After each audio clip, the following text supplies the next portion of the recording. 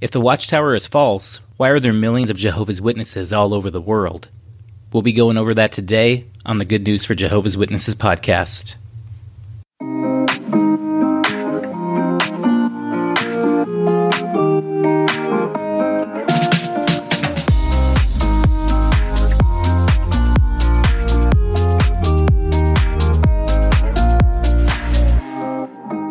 Hey, welcome back.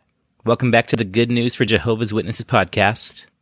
Before I begin today, I just wanted to thank everyone for all your prayers and support. The podcast is starting out better than I expected. I was thinking that we might only have 15 downloads or so after we first got started, and we actually have listeners in over 15 different countries already, so I wasn't expecting that at all. But again, thank you just for everyone for your prayers and all your support. Also, don't forget to check out the website. If you're unfamiliar with the Jehovah's Witnesses, there's an article that goes over all their beliefs, along with a few different articles on there as well.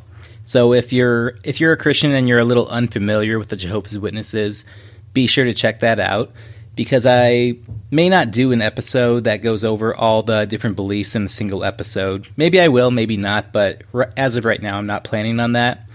So if you want more of a background on them, check out the website at goodnewsforjws.com. All right, so the question I'm going to go over today is, why are there millions of Jehovah's Witnesses all over the world? They like to bring this up quite often, and whenever they bring this up, all we need to do is just ask them to take a step back and take a look at the full picture here, because when we do this, they can see all the problems with this argument. And first off, the Watchtower is actually copying Mormons by using this argument, because this is something that Mormons love to bring up, and they've been doing this for a long time. I've noticed that whenever Mormons get cornered and can't defend their beliefs, they love to ask the question, how could 16 million people all over the world be wrong? In other words, their emotions are really invested in the church that they take numbers as confirmations. You know, when Mormons are sitting down at their general conference in Salt Lake City, Utah, and they take a look at everything going on around them and the amount of people that are attending, they just think to themselves, how could all this be wrong? And Jehovah's Witnesses are copying the Mormon Church by doing the exact same thing, because Jehovah's Witnesses attend their convention. When they took a look around at everything going on, the amount of people that have attended, they too think to themselves, how could all this be wrong? Look, emotional, positive feelings are not confirmations that one has the truth. You can have a large church and still be wrong. And it's a bit odd that even though Protestants and Catholics are so much bigger and growing faster, the ones with only 8 million members are being cocky about their attendance. Because Catholics, I think they have about 1.2 billion last time I checked members. Protestants have about 1 billion. So if we're going to go over numbers here, this is not something that the Watchtower is going to win at. Again, emotional, positive feelings are not confirmations of truth. And you know, sometimes Christians can get this wrong too, make the very same mistake. There are some pastors with large congregations that have the same type of mentality, unfortunately.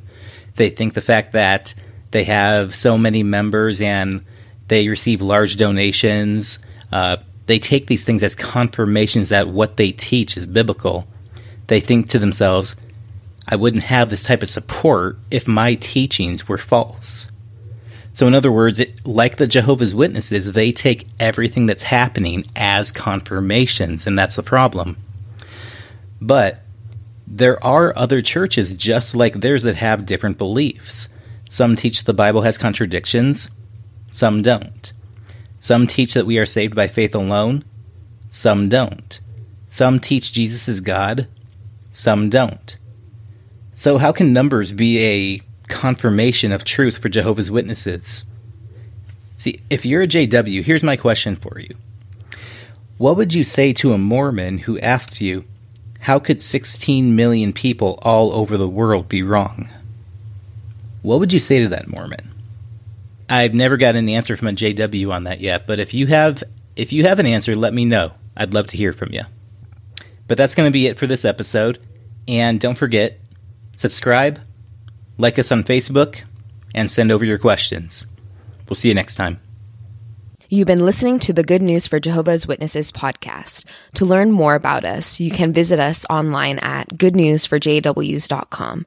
That's goodnewsforjws.com.